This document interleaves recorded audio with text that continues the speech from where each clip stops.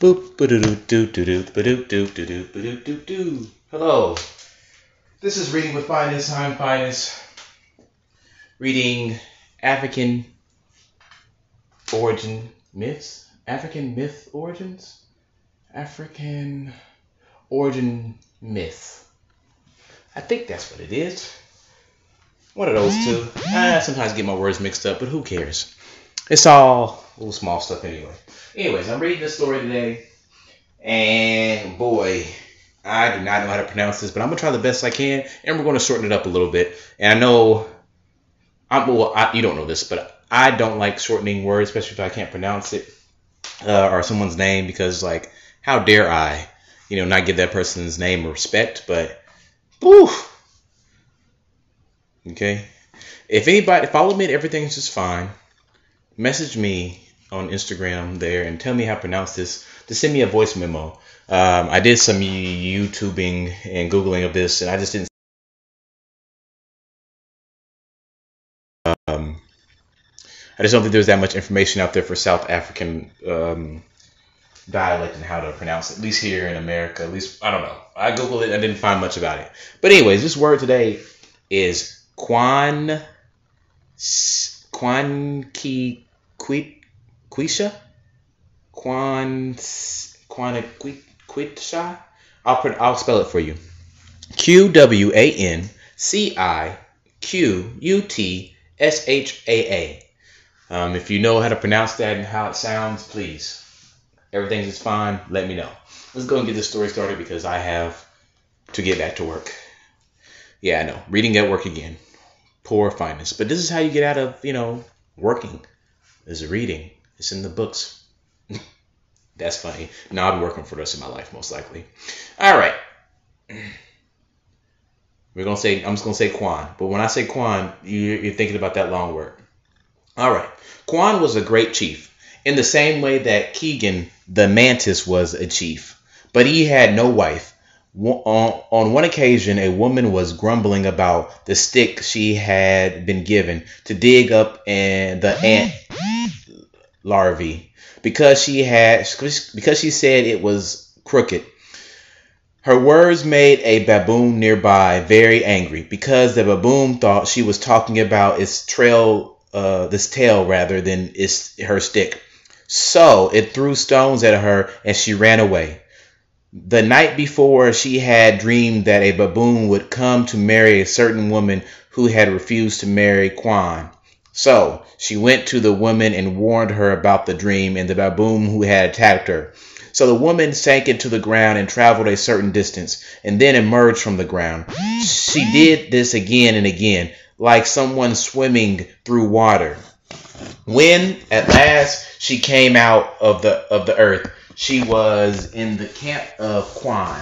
She found him there butchering some meat. He had just killed a small antelope. He was surprised to see the woman come out of the ground. He asked her why she had come, and she told him she was running away from the baboon. He asked her to help him wash up after his butchering. She brought him water, but she spilled it. When he asked why she had spilled the water, she explained that she was frightened. So Quan hid her in his hair.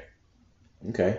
The baboon did come looking for her. It asked the people it met where she was, but none of them had seen her. But it could sniff her trail through the ground, so it followed her trace until it arrived at Quan's camp.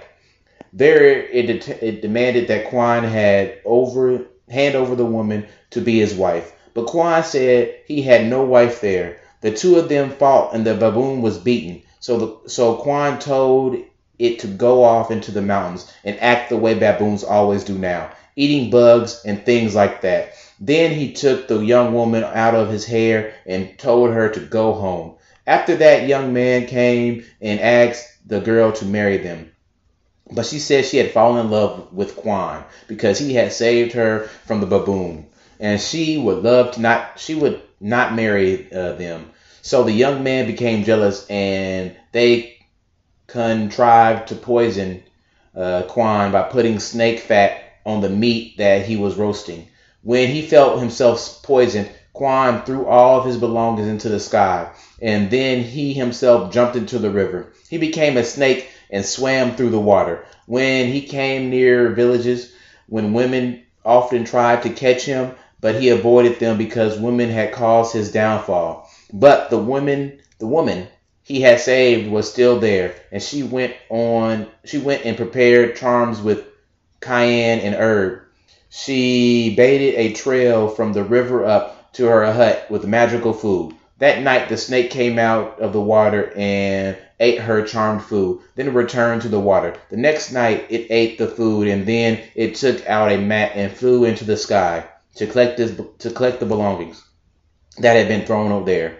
The third night the woman waited outside while the snake came eating the magic foods laid in a trail. And then Quan took off his snake skin and went into her hut to eat the rest of the food. Then he fell asleep, and while he was asleep, she climbed on top of him to force more food into his mouth. He woke up and struggled against her and asked her why she was doing this. Since she was the reason the young man had poisoned him, she said it had not been her fault or her wish to have him killed, and that she loved him. Then she rubbed the cannon all over him, and the two of them remained in their hut for 3 days. Quan underwent a ritual of purification with his new wife, and then he took the cannon and grounded it up and spread it about. All the elands that had died came to life again. He and his wife lived there in a small valley surrounded by cliffs. The only path that led to it was blocked by a frigid mist so that nobody could come through to them. Eventually, though, they were reunited with his family. That's the end of that story. I like that. It didn't really give too many explanations of why things are the way they are, but it's just a folklore, and I think that's what's important. I think before when I was reading this, I was like, what's the meaning? Give me the meaning of life. Tell me why these things are happening, But actually, it's just some good storytelling, The nerd in me wants to always know why, though. Like, how can you just put stuff in the sky? Like, at least say magic or something. But I think these people are just magical and spiritual themselves, that they can easily do this. And then maybe it's something that we can't do anymore. And I don't know anything about Sans people and what South Africans can do. Maybe this is normal. Thank you for reading. Thank you for listening to Finest Reading with Finest. All right, I'm going to be going back to work here and I'm doing all that and read the next day. Tomorrow, I'll read for you tomorrow. We'll read another story. Hopefully we're still in South Africa because I like where I'm at right now, but I'll take anywhere in Africa, It's all fun. The story tomorrow is the making of the animals. Ooh, that sounds good. The marking of the animals. I'm sorry, not the making. Well, that's still pretty fun too, I'm sure. Thank you for listening. Follow me at Everything's Just Fine on Instagram. See my illustrations. Today's the day. Do everything that you can do, because why not? All right. Bop.